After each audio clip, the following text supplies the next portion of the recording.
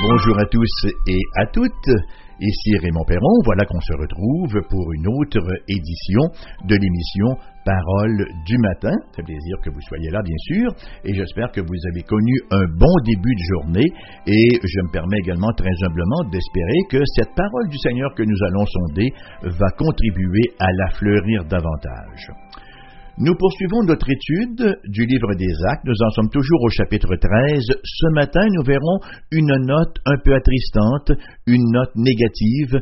Alors, j'ai intitulé le partage d'aujourd'hui « Le décrocheur ». Alors, il s'agit du chapitre 13 et du verset 13. C'est le seul verset que nous allons lire pour notre méditation de ce matin. Il nous est dit: Paul et ses compagnons, s'étant embarqués à Paphos, se rendirent à Perge en Pamphylie. Jean se sépara d'eux et retourna à Jérusalem. Je dois vous dire que je piaffais d'impatience à l'idée d'analyser ensemble le chapitre 13, versets 14 à 52, où nous voyons la poursuite du premier voyage missionnaire et où nous assistons aussi aux fruits qui en découlent, Cependant, parce qu'il y a un cependant, comme nous l'avons vu au chapitre 12, l'avancement de l'Évangile ne se fait pas sans parfois expérimenter un certain recul. C'est pas une constante, là. Et nous avons vu au chapitre 12 que l'expansion du royaume allait bon train lorsque subitement se produit une difficulté majeure. Et elle était très majeure en effet, puisqu'il s'agit de la mise à mort de Jacques et de l'emprisonnement de l'apôtre Pierre, les deux leaders de l'Église de Jérusalem, ceux qui assurément en assuraient la direction, la vision, et voilà que l'un est mis à mort et que l'autre est mis en prison en attendant sa mise à mort, sauf que dans le cas de Pierre, il a paru bon au Seigneur, dans sa souveraine grâce, de le faire libérer de manière surnaturelle. Donc, ici, après une tournée de prédication à Chypre, on se souviendra de ce qui s'est produit, Élymas est devenu aveugle sur le commandement de l'apôtre Paul, parce que ce magicien-là tentait de faire obstacle à la prédication de l'Évangile, et nous avons assisté également à la conversion du proconsul Sergius Paulus, qui a été frappé de la doctrine du Seigneur. On peut imaginer que l'ambiance respirait la joie, la confiance après cette première étape. Et pourtant, c'est à la suite de ce succès d'évangélisation que résonne une note de tristesse. Le départ de Jean-Marc. Jean-Marc y abandonne. Ça semble banal, a priori, mais c'est infiniment plus sérieux qu'il n'y paraît d'abord. Comment fait foi la suite des événements? En fait, ça va nous mener même, éventuellement, jusqu'à la séparation de Paul et de Barnabas. Actes chapitre 13, verset 13, évoque à notre esprit tous ceux et toutes celles qui ont fait défection dans la jeune histoire de l'Église jusqu'à aujourd'hui. Et ça, chers amis, c'est un avertissement aux décrocheurs, ceux qu'on appelle parfois les rétrogrades, ceux qui ont abandonné les rassemblements de l'Église. Il s'agit d'un message d'autant plus important à l'heure où même les réunions du dimanche, les cultes dominicaux, semblent devenus facultatifs. On y va s'il n'y a pas autre chose, s'il n'y a pas de dérangement, si on n'a pas de visite, s'il n'y a pas une compétition sportive ou quelque autre activité du genre. Voyez-vous, il ne s'agit pas d'obéir bon gré mal gré à un commandement du genre « dimanche, messe entendra et jour de fête pareillement », mais s'il s'agit de réaliser l'importance de ce moyen de grâce que sont les rencontres de l'Église. Donc, l'émission de ce matin s'adresse d'une manière particulière, elle s'adresse à tout le monde en général, mais d'une manière particulière à tous ceux et celles qui, pour quelque raison que ce puisse être, pour ce qu'ils croient être de bonnes raisons, se sont retirés de l'Église. Retrouvons à nouveau l'équipe. Alors nous retrouvons donc à nouveau l'expression d'une organisation, d'une équipe. Il nous est dit Paul et ses compagnons au début du verset 13, hein, Paul et ses compagnons. Le mot équipe, bien sûr, il est porteur d'un chapelet de vérité. Hein. Il y a beaucoup de vérité, il y a beaucoup de renseignements, d'informations que ce mot-là véhicule. C'est un mot très évocateur. Lorsqu'on parle d'équipe, on parle bien sûr il y a plusieurs éléments qui nous viennent à l'esprit. Une équipe, bon, d'abord ça veut dire complémentarité normalement. Hein. Une équipe n'est jamais formée de gens identiques. Par définition, s'équiper, c'est acquérir ce dont nous avons besoin pour une tâche. On n'a qu'à penser dans le monde du sport, hein, qu'est-ce qui forme une bonne équipe? Bon, au hockey, par exemple, chacun a ses dons, chacun a sa position à occuper, chacun a son rôle à accomplir dans l'équipe.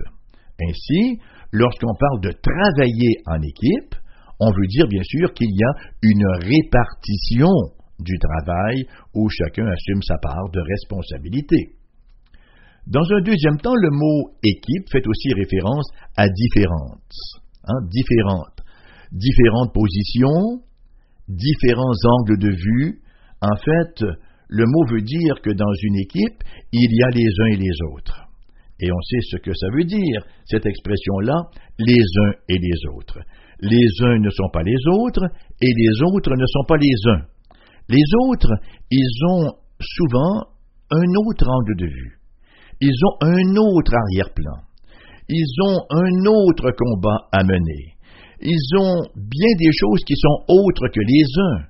Et l'unité, le combat que nous avons, bien sûr, de conserver l'unité par l'Esprit de Dieu, c'est de faire en sorte que les uns et les autres puissent s'amalgamer et mettre ces différences-là au profit de l'équipe.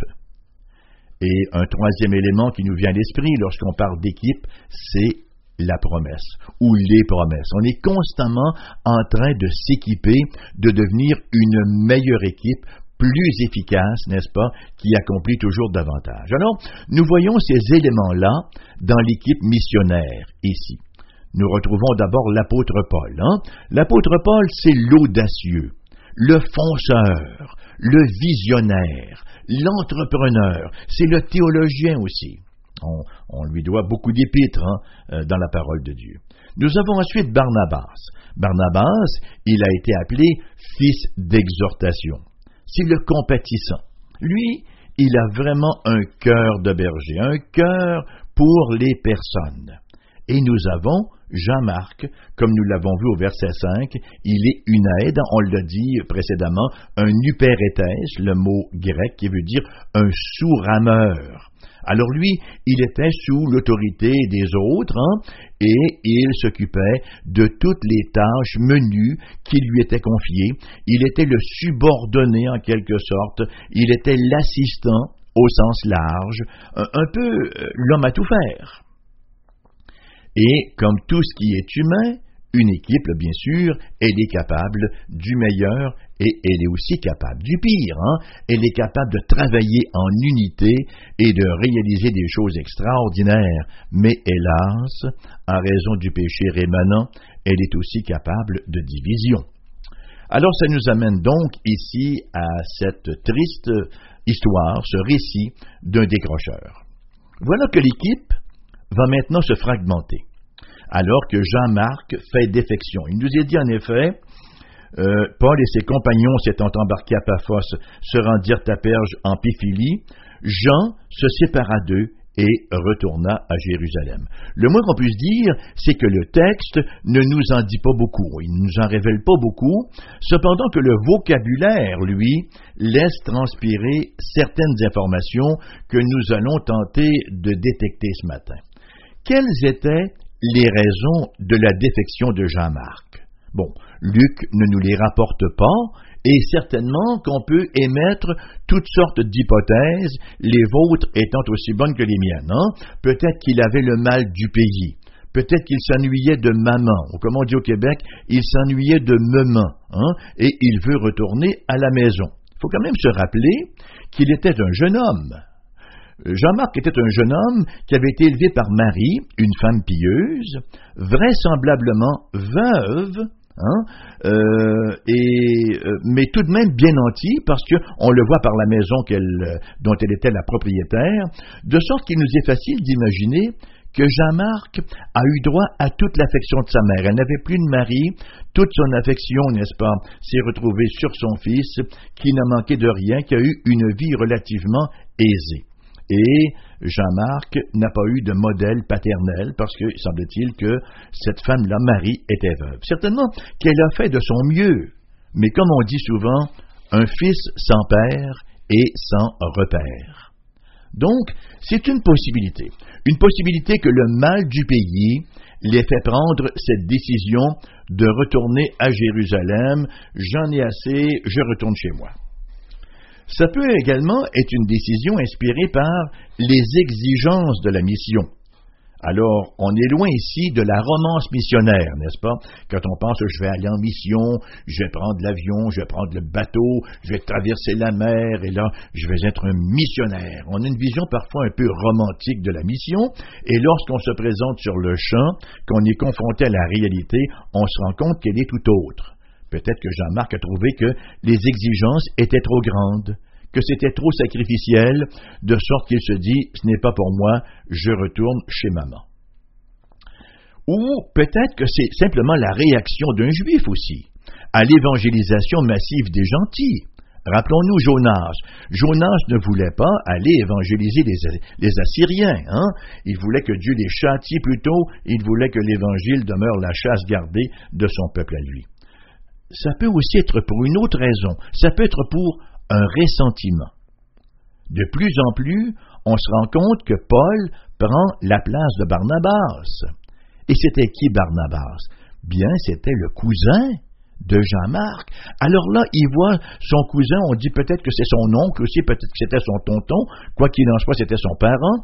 Il voit tomber deuxième violon et Paul est en train de devenir le directeur de l'équipe. Peut-être qu'il n'a pas pris cela et qu'il a décidé de quitter. On pourrait admettre d'autres raisons. Peut-être que c'était la peur, parce que là, on se retrouve dans les montagnes infestées de brigands. Peut-être qu'il s'est dit, c'est trop dangereux, moi, je ne veux pas me faire décoiffer, j'ai crainte, je retourne en toute sécurité à Jérusalem. Et on pourrait bien sûr trouver une multitude d'autres raisons, aussi bonnes les unes que les autres, mais sont-elles licites? Est-ce qu'elles justifient la désertion? Certainement que non. Dans toute désertion, on retrouve une constante. Dans toute désertion, on retrouve une constante, à savoir une raison subjective exprimée par le pronom personnel « je ». Je ne me sentais plus à l'aise. Je n'aimais plus cela. Je n'étais pas reconnu. Je me sentais persécuté. Je. Nombre de ceux qui ont quitté l'Église justifient leur abandon par « je ». Je me suis trouvé blessé par les autres. Je, tout du long. Je, c'est le pronom personnel de l'adolescence. Je veux faire ce qui me plaît. Je ne veux pas faire ce qui plaît aux parents ou à la famille. Je vous trouve trop dur. Je trouve que vous m'en demandez trop. Je vois que vous ne me comprenez pas, attendez que j'ai 18 ans, je vais disparaître. Et souvent de fois, une dizaine d'années plus tard, ils reviennent en petits morceaux après avoir, à l'instar du fils prodigue, visité l'auge des pourceaux. C'est un peu le même phénomène pour le conjoint qui veut quitter le foyer conjugal. On retrouve encore le je. Et ça vaut aussi pour le professant qui veut abandonner l'Église. Je. Le je a le haut du pavé, comme nous le dit si bien la parole de Dieu au Proverbe 18, verset 1. Celui qui se tient à l'écart cherche ce qui lui plaît. Il cherche ce qui plaît au je. Celui qui se tient à l'écart cherche ce qui lui plaît et il s'irrite contre tout ce qui est sage. C'est dire qu'il ne recherche que son désir, le je désire. Il se déchaîne contre toute raison qui va à l'encontre de son désir. Voyons maintenant les termes employés pour qualifier cette séparation de Jean-Marc d'avec l'équipe missionnaire. Lorsqu'il nous est dit que Marc se sépara d'eux, c'est le verbe apokoreo qui veut dire littéralement abandonner, laisser derrière, s'éloigner, se séparer. En fait, dans Actes 15-38, un peu plus loin dans le livre des Actes, Luc utilise encore un terme beaucoup plus fort. Lorsqu'il nous dit « Paul jugea plus convenable de ne pas prendre avec eux celui qui les avait quittés depuis la Pamphylie et qui ne les avait point accompagnés dans leur œuvre. » Et le mot que Paul emploie pour quitter, c'est le mot « aphistémie », qui veut dire littéralement, qui est un synonyme, en fait, du verbe employé pour Damas, où il nous est rapporté qu'il avait déserté, qu'il avait quitté par amour pour le siècle présent. Donc, c'est une désertion, littéralement, que Marc est en train de faire ici. Lorsqu'ils arrivent à Perge, en Pamphylie, Marc déserte et retourne à Jérusalem. Il les laisse tomber.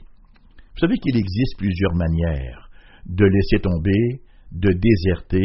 Par exemple, quelqu'un peut déserter son foyer en pliant bagage. Il peut aussi le déserter, l'abandonner, en n'assumant pas ses responsabilités, en laissant tout à la charge de l'autre. Il y a de même plusieurs façons d'abandonner son Église. On peut simplement cesser de la fréquenter et on peut couper tout lien avec cette dernière. On peut aussi l'abandonner, la déserter, en décidant délibérément d'ignorer les réunions de prière, alors que je pourrais très bien y aller. Je peux avoir de bonnes raisons là pour ne pas y aller, mais je peux avoir des raisons moins bonnes. Je laisse la prière aux autres parce que moi, je ne me sens pas concerné par cela. On peut encore déserter l'Église par un manque de participation à la vie de l'Église, en ne se présentant jamais aux activités, en se contentant du minimum, c'est-à-dire le dimanche matin et encore quand ça donne. On peut laisser tomber l'Église aussi, en faisant fi des besoins des autres, parce qu'une Église, c'est un lieu où on s'entraide, où on se soutient, où on se serre les coudes. On peut faire défection à l'Église en ne l'en soutenant pas financièrement. On peut aussi laisser tomber l'Église par notre style de vie, en étant une mauvaise représentation de ce qu'est l'Église. L'importance du témoignage de vie. C'est ça l'Église, je regarde un tel, là, il va à telle Église, c'est ça leur Église. Tous ces éléments-là révèlent que le cœur n'y est pas. Et la vie chrétienne, vous savez, la vie chrétienne comme le salut, c'est une question de cœur. Alors que l'Éternel, on le sait, ne regarde pas à ce qui frappe les regards, mais l'Éternel regarde au cœur, et un cœur régénéré aime l'Église. Un cœur régénéré n'abandonne pas l'Église, ne déserte pas l'Église, parce qu'il a un cœur pour Christ, qui est la tête du corps, et un cœur pour le corps du Christ, qui est son Église. Voyons maintenant quelques conséquences. Est-il utile de mentionner qu'une désertion n'est pas sans conséquences, Il y a des conséquences pour la personne qui déserte, bien sûr, puis il y a aussi des conséquences pour celles qui sont ainsi abandonnées. Dans un premier temps, ça met plus de poids sur ceux qui restent. Ils doivent se taper tout le boulot, là. Ils doivent se taper tout le travail que celui ou celle qui a abandonné faisait, quoi. Ça me rappelle une illustration qu'un ami m'a donnée un jour. Il pratiquait, lui, la descente de rapide en canot. Moi, c'est une chose que je n'ai jamais faite. J'avoue que ça ne m'attire pas beaucoup. Mais il me raconte comment ça se passe. Nous sommes 3 dans un canot, n'est-ce pas? Et nous sommes assis au fond, bien sûr, dans le canot. Et là, on descend les rapides et ça descend rapidement, faut-il le dire. Et voilà que subitement, il y en a un qui décide que lui a peur, ça va trop vite, ça va pas à son goût, et il dit, moi, je descends ici, et là, il se lève debout dans le canot. Il risque de faire chavirer toute l'entreprise, n'est-ce pas?